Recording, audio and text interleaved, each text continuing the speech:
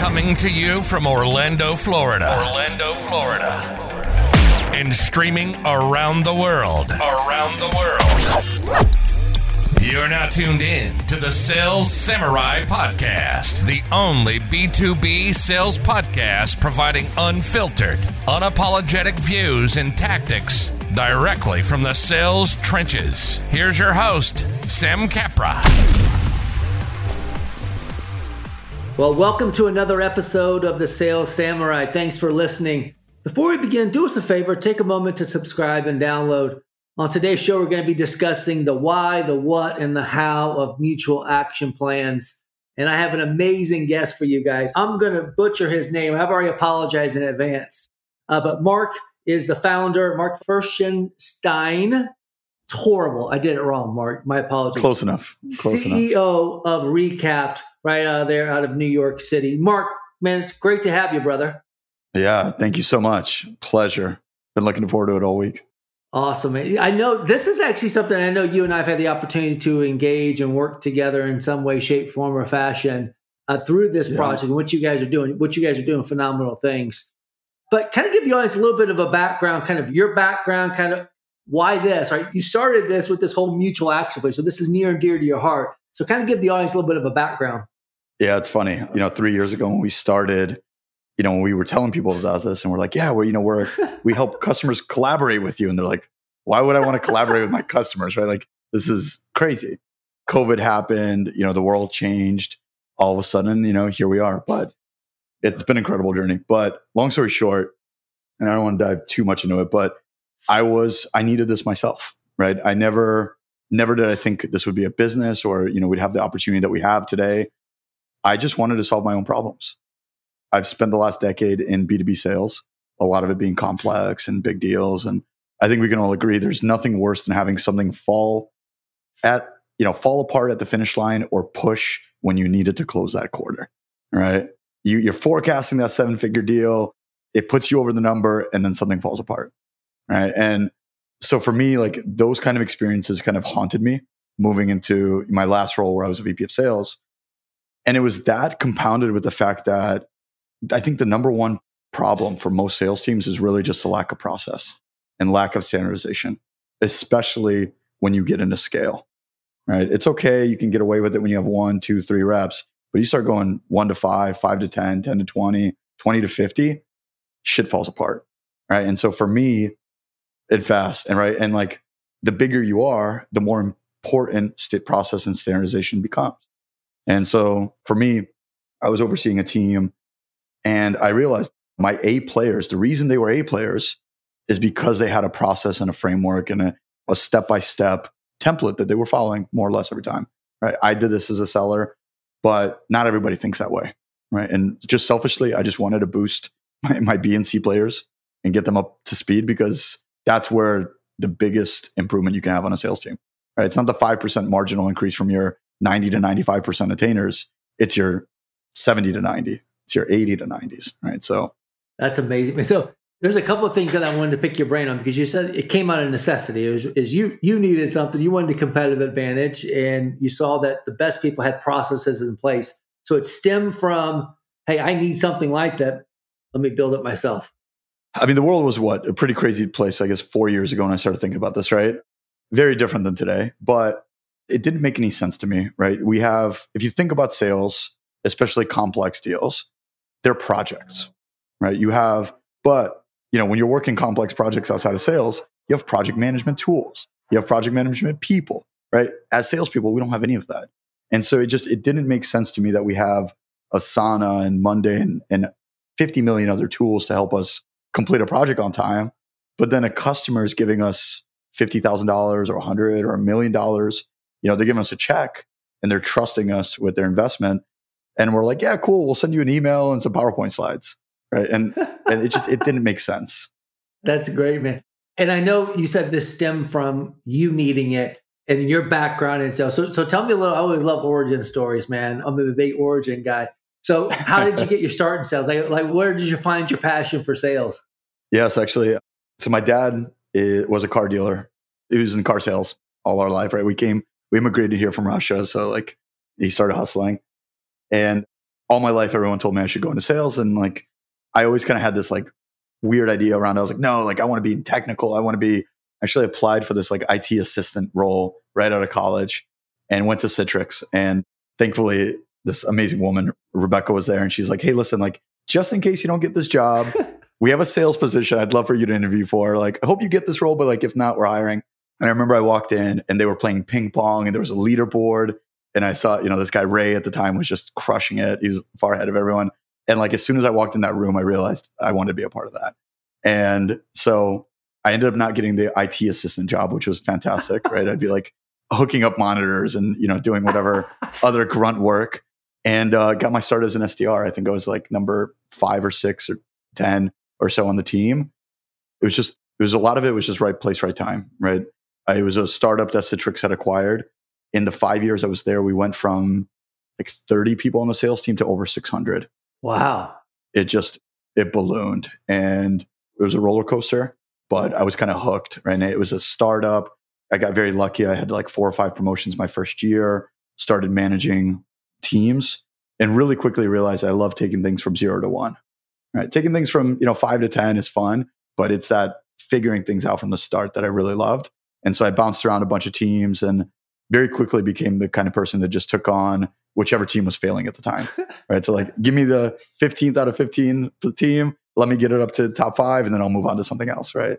And I did that for a couple of years, and it was really fun. That's awesome, man. So I always ask this question. So now, ballpark, I'm not looking at your LinkedIn, but how long you've been in the sales space? Like from the time you started out there, like how long you been in the sales game, if you will? Yeah, I guess 11 years, 12 years now. So I always ask this because you're right. Even like you said, 4 years ago, things were different. Like imagine 10 years ago, 11 years ago, 20 years ago, like when you very first start, like what's been the biggest change that you've seen in sales, both for the better and then for the worse, as you've seen it over the past 11 years, how we have evolved the right way and the wrong way? Yeah, that's a great question. I think for the right way, like, and I'm very lucky that I get to talk to a lot of really amazing sales leaders pretty much all week long, right? Like that's, whether it's investors or customers of ours or partners. I think the open-mindedness of sales has really increased even 4 years ago. Like literally, we were at a conference a couple months back and I saw people who I'd seen 3 years ago. And when I was pitching Recap, the first version around, like They literally like laughed at me. They're like, this is ridiculous.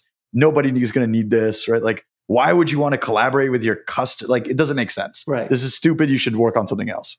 In so many words. And then now like you see them and they're like, oh yeah, like, mutual action plans. We need those. Or, we don't have visibility in our deals. Like we'd love to chat. Right. And so it's like, right. But you see this everywhere, right? Like tools like Gong, SalesLoft, everyone is really just looking for that number one advantage that can get them there.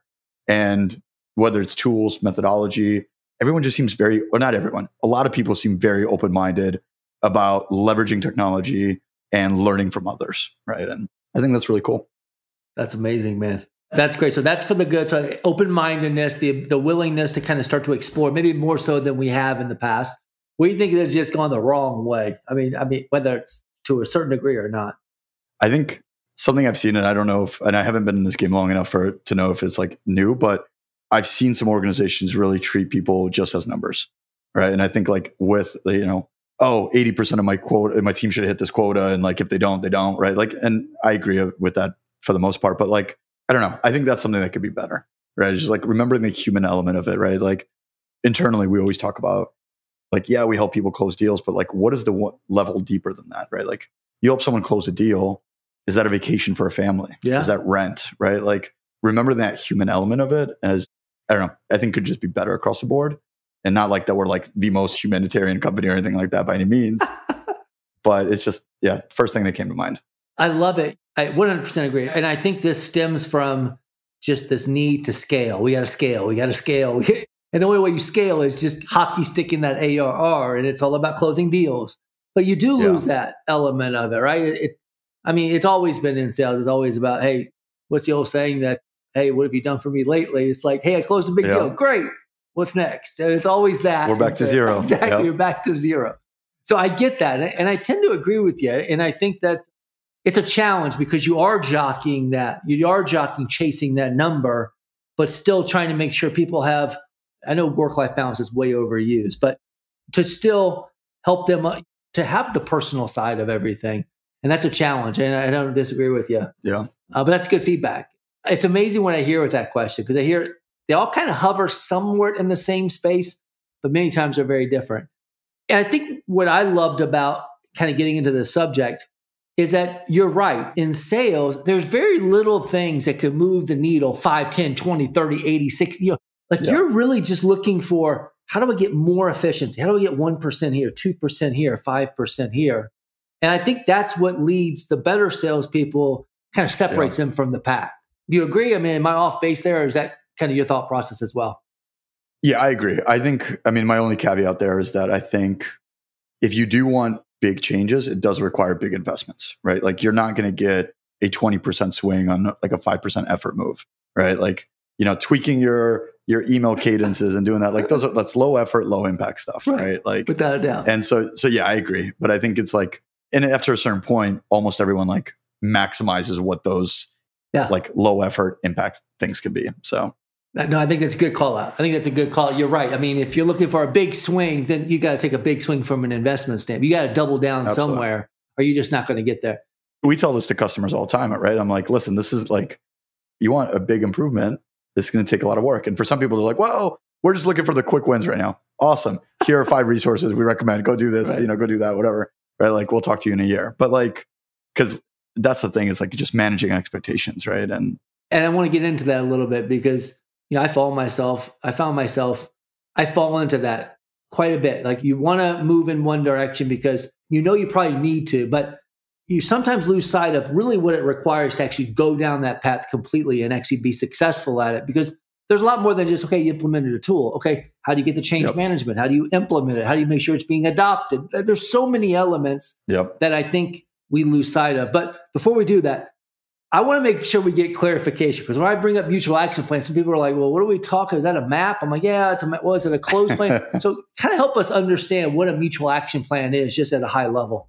Yeah, for sure. So I really just think of it there's a million different words for it, right? It's joint evaluation plans, mutual close plans, success plans, right? Joint evaluate, like literally you name it, right? Like, there's an acronym for it. It really, at the end of the day, what it is just, it's a tool for you and the internal parties and your customer to be aligned on what needs to happen. All right. And that's really it. And you think of it almost as like it's a project plan. Okay. All right. And 20 years ago at Oracle and Salesforce, and 10 years ago, right? Like, that's what these big companies were doing. They were creating project plans. And for most of them, they were just using it internally, AKA became a close plan or an account plan. And then when you started adding it to the customer and getting their feedback and getting their buy-in and their collaboration, which is incredibly important, because without their consensus, you don't really have an opportunity. That's when the mutual aspect came in, right? You have now the mutual action plan, the mutual whatever, right? But really, it's just a way for everyone to make sure you're on the same page. I like that, man.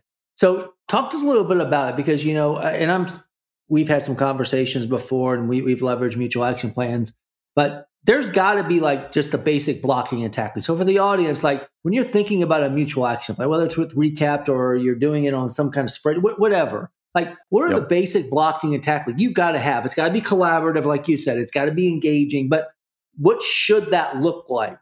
Because I have seen it where I've seen someone share one with me to try and get me to buy into something.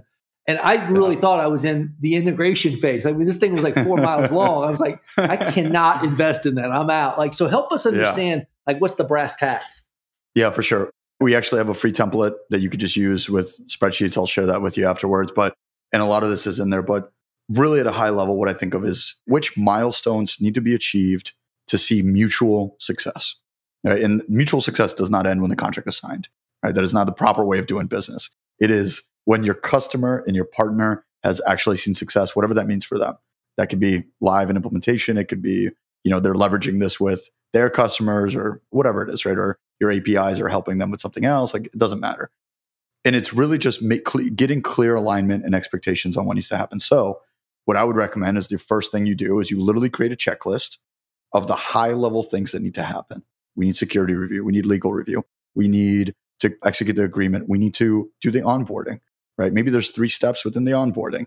And then after that, that's where the mutual success, right? So that's the biggest one, I think, in my opinion, right? If nothing else, you have the next steps. Number 2 is what we love to include is an executive summary. because so much of sales happens when you're not in the room. 90% of it, I imagine, right? And really, if you think of it, you have to put yourself in the buyer's shoes, right? This might be the biggest purchase they've ever made. They could have just joined this organization. They don't know what that looks like. So what you really need to do is you need to enable them and arm them with the information, right? Harvard Business Review had a great stat where 73% of champions wish they had more ammunition as they sold internally, right? So like really you're arming them. And so like in that executive summary, what are the key objectives that you're trying to align to, right? What are the pains in the situation of the customer? What are the proof points that you can help around? Who are the stakeholders involved, right? What do they care about, right? Like literally giving your champion the ability to just copy that sheet or send that link to, their boss or legal or IT or whoever and get them up to speed in 30 seconds. Yeah. Right. Instead of having to hop on another call and do another discovery and learn more about and all of these different things like hang deals up and they kill deals. Third one, I think, is just access to resources, right? How often does your champion come back and say, hey, just talk to my boss. Do you have any case studies that are relevant to this, right? You should be preempting all of this and arming them with this information, right? And think of it almost as like it's like a collaborative proposal, right? Like your mutual action plan is almost your business case that you're putting together, right? It's this shiny envelope and it's showing your customer that you know what you're doing. You've been down this journey before and you're into this for a partnership, ultimately. I love that piece. I love that kind of that boiling it down from the perspective of, hey, just what are the milestones? Like, what are the key things that you have to understand, whether it's setting up like the integration, the onboarding, contract signature. And then I love the business case of things from an executive summary and those type of things, because you're right. Yeah. Those things are like, we know this. I mean, what is the deal? They say now that on average, a deal has 5.6 people involved from a decision making. It's over 8 now. It's over 8, right? It's insane, right? So to think that, hey, I'm getting this to someone, they're going to be able to articulate everything that I've shared over the course of 15 calls with them is insane just to think that, right? So this equips them. It's almost, hey, you have everything you possibly could ever want, whether you want to send it or you want to just kind of digest it, it's right here. Exactly. And that's really the lens you need to put yourself through, right? So like, just ask yourself, if I'm a customer or if I'm a potential customer and what do I need to make this evaluation almost self-serviceable, right? If I don't interact with a salesperson at all, what does this mutual action plan need to contain? I like that. So here's the other side of this, and I want to get your thoughts on it, because how I viewed a mutual action plan, there's 2 things I want to get your opinion on. So the first being mutual action plans, it's really, I think there's this misnomer out there, like you got to follow, like the buyer, like you got to follow their buying process. But the fact of the matter is, most buyers don't know how to buy your product. Like they've never gone through, like I hate that misnomer out there. You got to follow their process. Well, they don't necessarily know how to buy mine. So this helps educate, hey, here's what you can expect. Am I missing anything? Anything that doesn't align with your current process that we need to factor in, right, Mark? Is that a fair assessment of kind of how that becomes collaborative in that respect? Absolutely, right. It's like, hey, Sam, what is your security review? Like, is there a security review section? What does that look like? Right. Oh, shit, I don't actually even know. Let me go find out about that, right? Like, it's making sure that when you hit those roadblocks or those potholes, like, right, they don't make you swerve off track, right? Like, you see them coming from a mile away. You know they're there. You have ample time to really get ahead of it. Right. And like at the end of the day, too, so much of this is really just qualification. Right. Again, like, this is why MEDDIC and any other methodology is so popular, right? Because like it helps you focus on the things that need to happen. Right. And like and this is when we know like we're dealing with maybe like a junior rep or someone that hasn't sold this kind of way, because like the first objection out of their mind or out of their mouth is, what if my customer pushes back on this and like they refuse to give me this information? Well, then you don't have an opportunity, right? Like, what are you wasting time on this for, right? Like, tell them, great, it was great meeting you. Like, I wish you the best, but like, you're not ready for our solution yet. And like, this needs to be a mutual and collaborative experience, right? Like, all sales should be like that. Yeah. I don't know. So yes, I agree. It's jumping out ahead of the curves before they get there. Yeah, and I think that's perfect. That's a perfect statement before they get there, because I've had deals in the 11th hour. Oh, we have to do a security review. I just found it out. And that could have been easily avoided or addressed by having this dialogue early in the conversation. Hey, do we align here? Is there anything we're missing? And getting that feedback well ahead of time to address it. And to your point, that's where deals start to slip, right? That's where they go, hey, it's supposed to close this quarter. Oh, we got to do a security review. Now it's next quarter.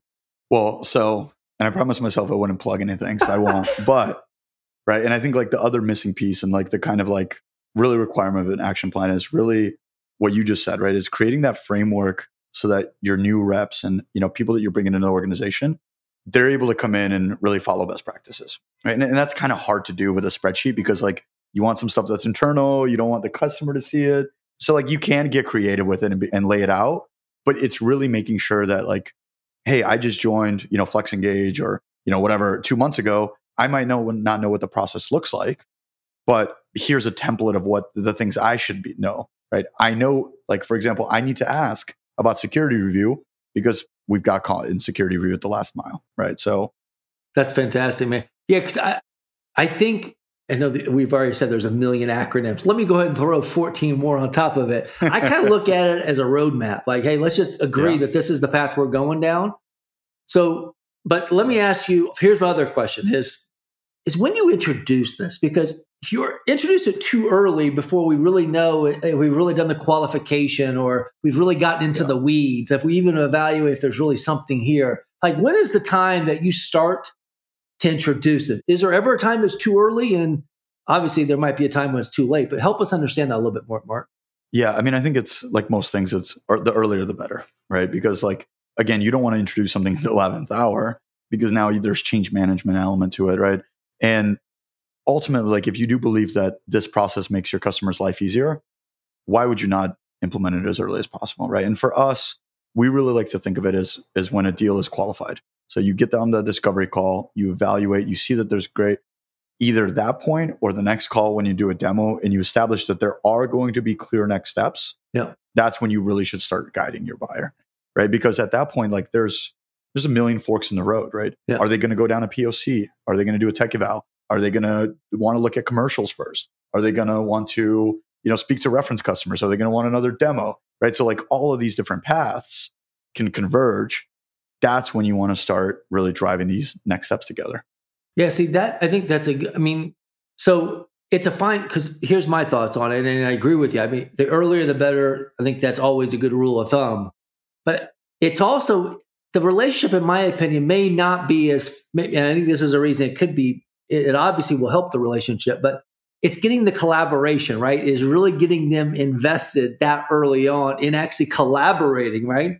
That's where I've seen, like when they are, it's amazing. Like I can literally tell when we've leveraged your tool, like when somebody's really engaged, 8 out of 10 times, like they're moving in the right direction, they're likely going to close. Yep. But the two people that never collaborated, never opened it, like it's just like, that's where I always struggle to understand what's the tipping point where it's the right time to implement it, but I got to get collaboration. Yeah, no, and it's an excellent point, right? And I think of ultimately what I think of, whatever you call it, right? Let's call it mutual plans. Ultimately, they're a bullshit detector on the status of your deal, right? Like, they're a lie detector, right? Like if you, to those points, like, and I think it's, again, going back to managing expectations, we should understand that our customers barely read our emails, or our prospects barely read our emails. They barely return our phone calls, right? Like we should not expect that they're going to collaborate with us 100% of the way. Maybe when they become customers, right? Because then they're like actually invested, but it's really just a way of enabling them. So if they choose to collaborate, it's as easy as possible for them, right? And then it really becomes a self-fulfilling prophecy because the ones that do engage with you and the ones that do offer this information, those are the deals you should be focused on, right? Like you're not going to convert a non-believer, right? You should just focus on the believers, win what's winnable, right? And that for me, like, and then I always push back when people are like, oh, well, what if they don't engage? Great. That's a good thing, right? You know not to focus on that opportunity now. You know not to forecast it, right? Go spend those valuable resources elsewhere. Right. You're listening to the Sales Samurai Podcast. We'll be right back after this break. Sales Samurai is excited to announce the launch of the largest database of B2B sales resources on the planet. 600 plus resources, with more added every single day. Search, sort, and filter leading software providers, podcasts, books, blogs, and so much more. The best part, it's absolutely free to search. Go to salessamurai.io to start your search. Sometimes an old mentor of mine used to say, it's not always about what you can close, it's about what you can kill. You got to kill things off. Like you got to be just as good as closing as you do at killing things off that are just not real. And I like that. I mean, it is a barometer to say, hey, you haven't engaged. Like we haven't had this dialogue. We haven't gotten into this collaboration mode. That should be a red flag that this is not going in the right direction. It's not a real opportunity. Yeah. I mean, you think about it, right? A rep comes to you and is like, oh, we're forecasting this for this quarter, right? It's in commit stage. And then you go through and you look at the engagement and they never once opened to your content. They haven't emails like something is going off, right? And like, maybe he's right, maybe or she's right. And, they know something that you don't know, but like it warrants a second guess, right? And it warrants diving deeper. Yeah, without a doubt. So talk to us a little bit about I think there's obviously we've been talking to the value of doing it, but is the goal behind this is if we're doing these type of things, it's all around deal acceleration. Are you seeing that this actually moves the needle more significantly with it? Like help us understand some of the impacts from doing this. Yeah, for sure. So yes, I think deal acceleration is the most popular one. Okay. Right? Like we have, again, not going to be doing any plugs, but we have customers that have accelerated their sales cycle by 75%, right? Like literally like all the way through like implementation, which I'm excited for those case studies to come out also. But those are big ones. Like I was just get through saying that, hey, you're not going to get 4 or 5%, but that's a big swing.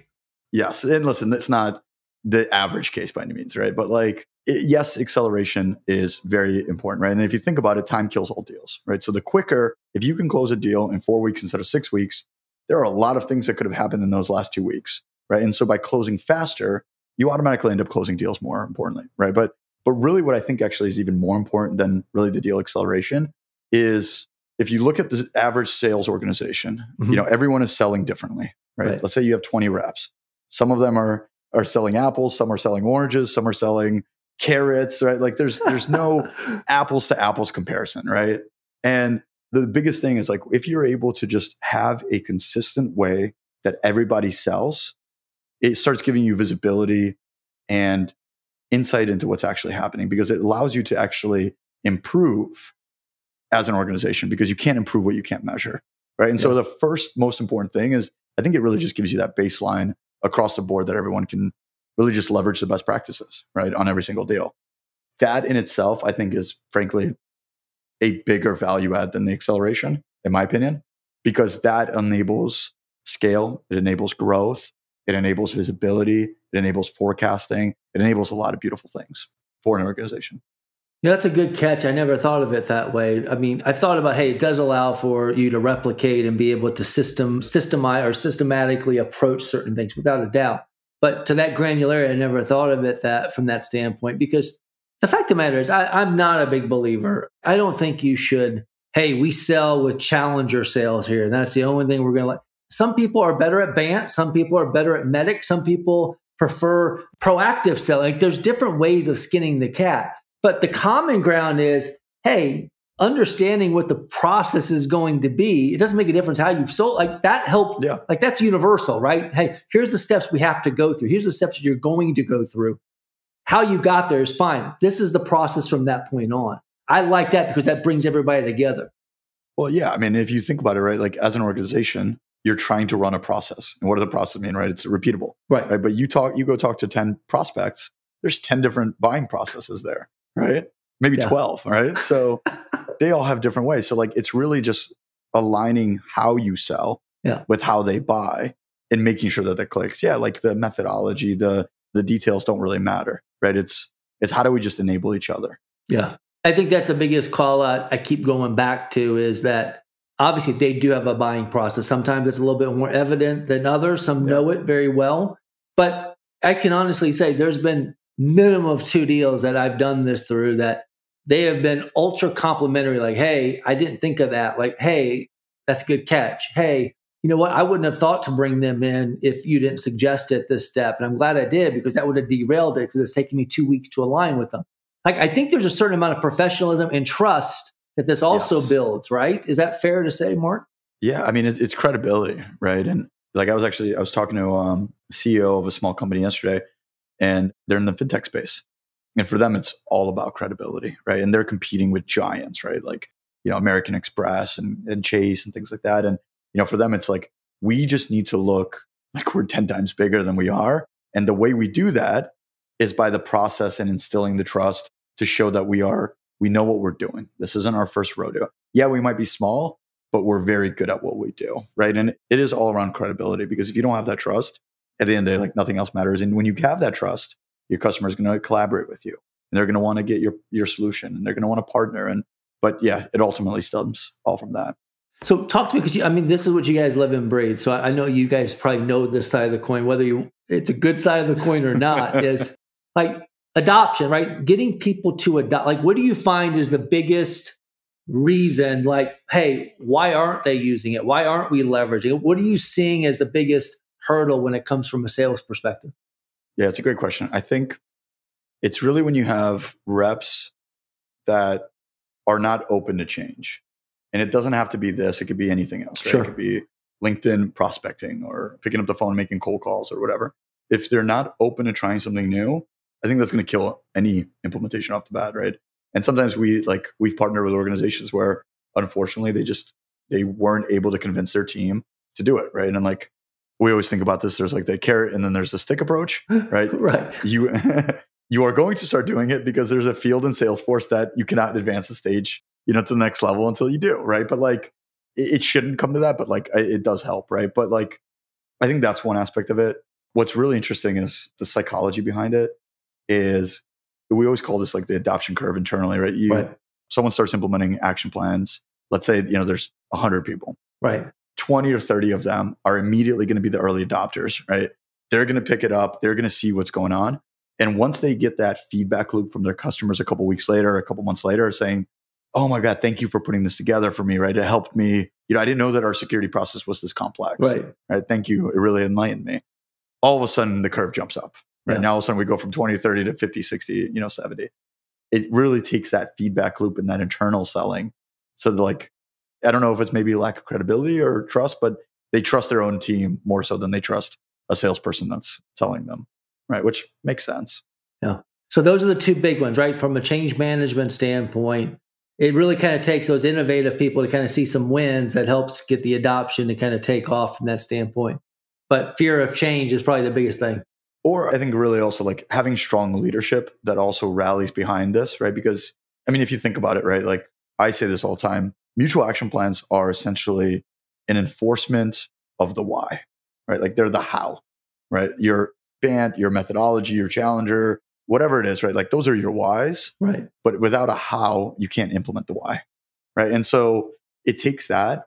And I think the other time when like you really don't need it and you really becomes a reason not to use it is like if it's overkill, right? If you're killing it, if you're closing deals in 14 days, right? Like first off, I'm jealous. Let's talk. I want to learn from you, right? But if you're doing SMB, transactional, if there's one or two stakeholders involved, like don't overcomplicate it, right? Just figure out where your leaky bucket is in the funnel and address it. But like, I don't think this is it, right? So like, and we've learned to, churn away partners where we say, hey, listen, like, love to take your money, but you don't really need this, right? Like, here's 4 other resources that I think will help.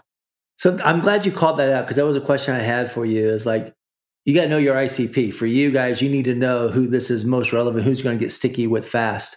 Like, it sounds like, hey, if you have a transaction, like, who is this not for? To your point, you have one stakeholder, like it's transactional versus complex. Are those like the two big red flags? Like, hey, if you fall in those two sectors or two buying processes, whatever the right term is, yeah, a mutual action plan might be overkill. Is that, help us understand that a little bit more, Mark? Yeah, if it really does come down to transactional, right? If you're closing SMB deals, right? If they're like, let's call them $2,000 or $3,000 in ARR or whatever it is, right? Like chances are the person you're dealing with is probably the sole decision maker, right? They probably don't need legal approval. They probably don't need security, right? If it's all about a volume game, for us, what we've seen is right around the 20, 25K mark. Okay. That's when this thing becomes really, because that's when you start having multiple departments. Yeah. Right. For example, you're selling an HR tech solution for, 20, 25K. There are probably going to be, there's a CFO, there's a CIO, there's a CTO, there's a head of people, you name it, they're going to have to hedge their risks and bring in a committee ultimately. So that's kind of the tipping point in your eyes. And I know it's an arbitrary 20, but anytime you start getting into multiple buyers, multiple stakeholders, the complexity goes up. This is where that becomes you just need to wrangle the cats. And this allows you to some degree do that in a little bit more formulated fashion. Yeah. One-on-one, pick up the phone, give them a call, shoot them an email, right? Slack them, that's fine. When now there's 5 to 5. And also you have to think about it too, right? It's not just, wrangling those cats. It's if you have a dozen stakeholders communicating over a dozen different channels, all of a sudden you have exponential potential paths of fault, right? Or ways that things fall apart. If you have one person talking with another person over one communication channel, it's very easy for things to stay on track. It's when you have the 12 by 12 that it becomes difficult. You're right. I mean, it is a lot more than herding the cats. You're right, because with so many different buyers involved, interpretations, context. Hey, I'm operating off this one. No, he sent me a new doc. It's this one to look at. Confusion is the worst enemy, because if you boggle someone's mind or they're not quite sure where to go, it typically falls into the abyss. Yeah. You have to control the narrative when you're not in the room, right? You spend all day selling your product and your solution, and you're an expert at it. You talk to your prospect or your champion for 40 minutes, right? Like they're going to regurgitate 5% of what they learned, right? Like, here's the email that they sent me and here's a couple PDFs, right? Like, exactly. This is a cool product, by the way. Can I get approval for 20 grand? No? Okay, right? So it's really just arming them and saying, okay, hey, listen, I know you're busy. I know you're head of product, whatever. Here are all the different ways we help you. Here are other customers like you. Here are all the different proof points and data points that we can help you with. Here's the business case.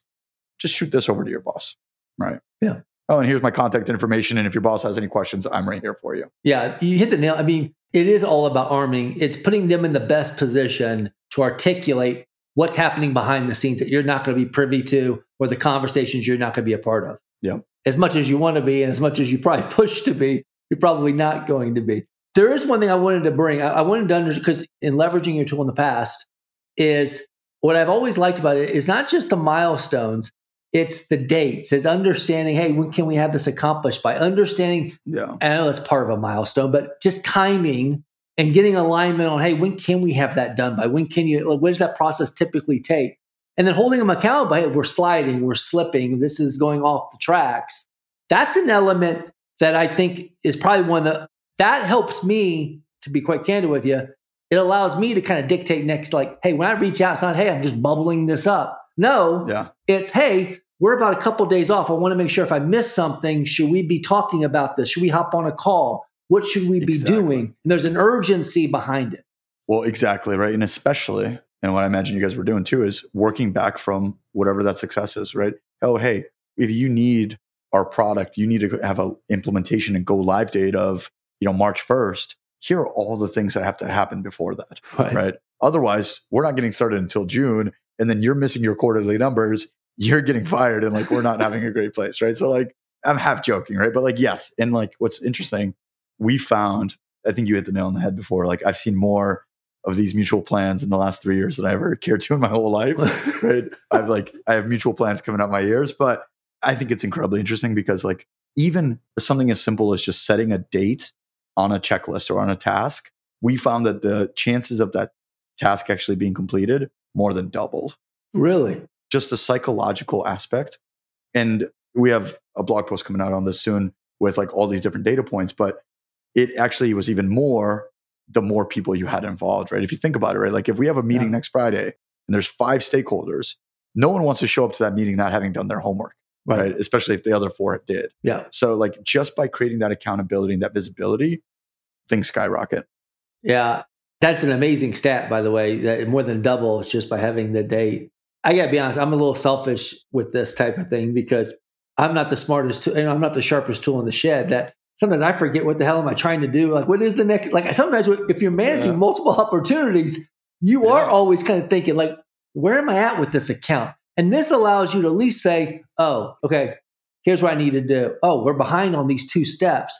But Mark, to your point, that also should point out red flags. If they're falling behind on all your milestone dates, are they still even engaged?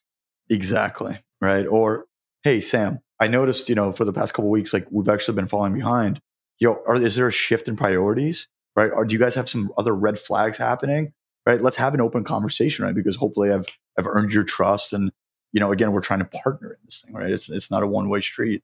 Oh, no, actually things are great. But so-and-so actually in our department, unfortunately, was out for a couple of weeks. Now we're good to go. We're going forward. Okay, awesome.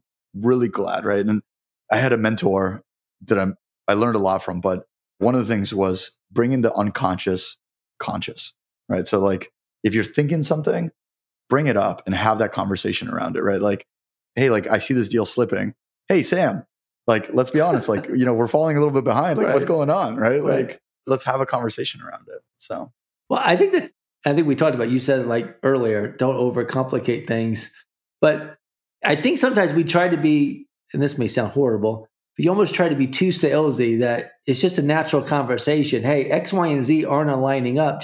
Can you just fill me in? Is there something I should know that I don't know? Is there something that's bubbling up under the surface? Because what's the worst they could tell you is like, no, everything's cool. I had somebody out for 2 weeks. Or they could say, hey, we just hired a new VP of marketing. They want to get into the trenches. Okay, let's talk through that. Like, we need to add them to the mutual action plan. Where do we need to bring them up to speed? Have you shared it with them? How can I help navigate? Like, exactly. You would not have known that if you just didn't bring up that, hey, there's a couple, we're sliding behind, guy. Just be upfront and candid with me. Yeah, it all comes down to transparency, and just remember you're selling to people, right? Like, yes, this is an opportunity you're trying to chase, and like obviously we're all motivated, right? But like in the day, it's like, hey, listen, like, how can I help you? Like, what's going on? Right? I've noticed like the last couple meetings have been moved around, like, or we haven't been able to get these milestones in place. Like, what's going on? How can I help you? Do we need to revisit this? Is there a better time? Like, how do I create this partnership for you for the long term?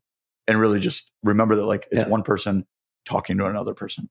Yeah, I love that. And obviously that pivots into, if that conversation does go, hey, listen, things are falling up. I want to know that sooner than like, hey, either can we salvage it, or hey, is this just a deal that just can't be resurrected because of some things that are you're just out of your control, whatever the case might be. That also allows you to address that as well. Yeah. I mean, listen, no matter how perfect of a process you run and how good you are, like, you will never bat 100, right? It's not going to happen. And so it's really just becomes winning what's winnable and like allocating your resources and being strategic with what you're doing. Yeah. Right. Like, maybe you're Salesforce and you have unlimited resources and you can do everything at all times, right? But like, most of us don't have that privilege. And I talked about this on a prior podcast, but you're right. I mean, the fact of the matter is, even the best closers, and I'm going to exaggerate this, let's say they're 30% closers, whatever. On a complex, I mean, just the average. Yeah. That still means you're losing 70% of it. Like, the odds are stacked against you. It's those micro wins that you can get. How do I move the needle a little bit further in my direction? That's really what there's no silver bullet here. It's just, how do we strategize to be as effective as possible? Yeah, I mean, absolutely right. And if you think about it, it's okay. Like, let's say you spend all this money at the top of the funnel, right? You're getting all these leads to come in, and you're coming in. If those leads are coming in, and you're investing a lot of tools, right? You have LinkedIn and Salesforce and Zoom Info and whatever you have, right? Right. And these leads come in, and you have a leaky bucket. What are you spending this money for, right? Like, patch up those holes, right? And like, the further down the funnel you have those leaky bucket, or the holes in the bucket, the worse it is, right? And so like, that's what one of the things I always talk about is, this isn't going to be a magic solution that's going to solve everything, right? But it is going to help you win what's winnable, right? And like, it doesn't even have to be our solution. Like, start implementing collaborative selling approach, right? Like, start working together on an action plan, an implementation plan, whatever the hell you want to call it. But like, start having that transparency and that credibility with your champion, and it's going to do wonders for you. Without a doubt. Hey, so Mark, how do people learn more about you, Recapped, and what you guys are doing over there? Kind of give us and by the way, we're going to add all this to the show notes, so no one's got to be taking copious notes on the audience side. Yeah, for sure. Again, thank you for having me. You can catch me on LinkedIn. I think that's the only form of social media I really have nowadays. So it's just Mark Feuerstein, FERSHTEYN. There's also recapped.io. You can also email me directly. It's mark@recapped.io. And I try my best to get to every email. It might take a couple days, but otherwise, yeah, more than happy to help. I mean, we believe so much in this that we're just trying to give out as many free resources as we can, right? Everything from templates and PDFs and white papers and whatever it is we can help people drive forward and kind of elevate their process. We're all for. So anything we can do, reach out to us. We can give consultations or point you in the right directions. Even if we're not the right fit, we'll point you to a competitor. Like, it doesn't matter to us. the sales ecosystem is so small that, we just believe in doing as much good as we possibly can, and it'll come back. That's awesome, man. Well, fantastic tool. I mean, I know you and I have had the opportunity to engage offline in a previous life and different things, but kudos to you guys on the round, on the funding, everything else. Thanks again for joining us tonight. Yeah. When are we going to have you on our podcast? I'm more than happy to come on. Thanks, Mark. All right. Awesome. Thanks, Sam. Thank you for listening to the Sales Samurai podcast with your host, Sam Capra. Be sure you subscribe to our podcast and visit salessamurai.io and join the conversation, access show notes, and discover bonus content.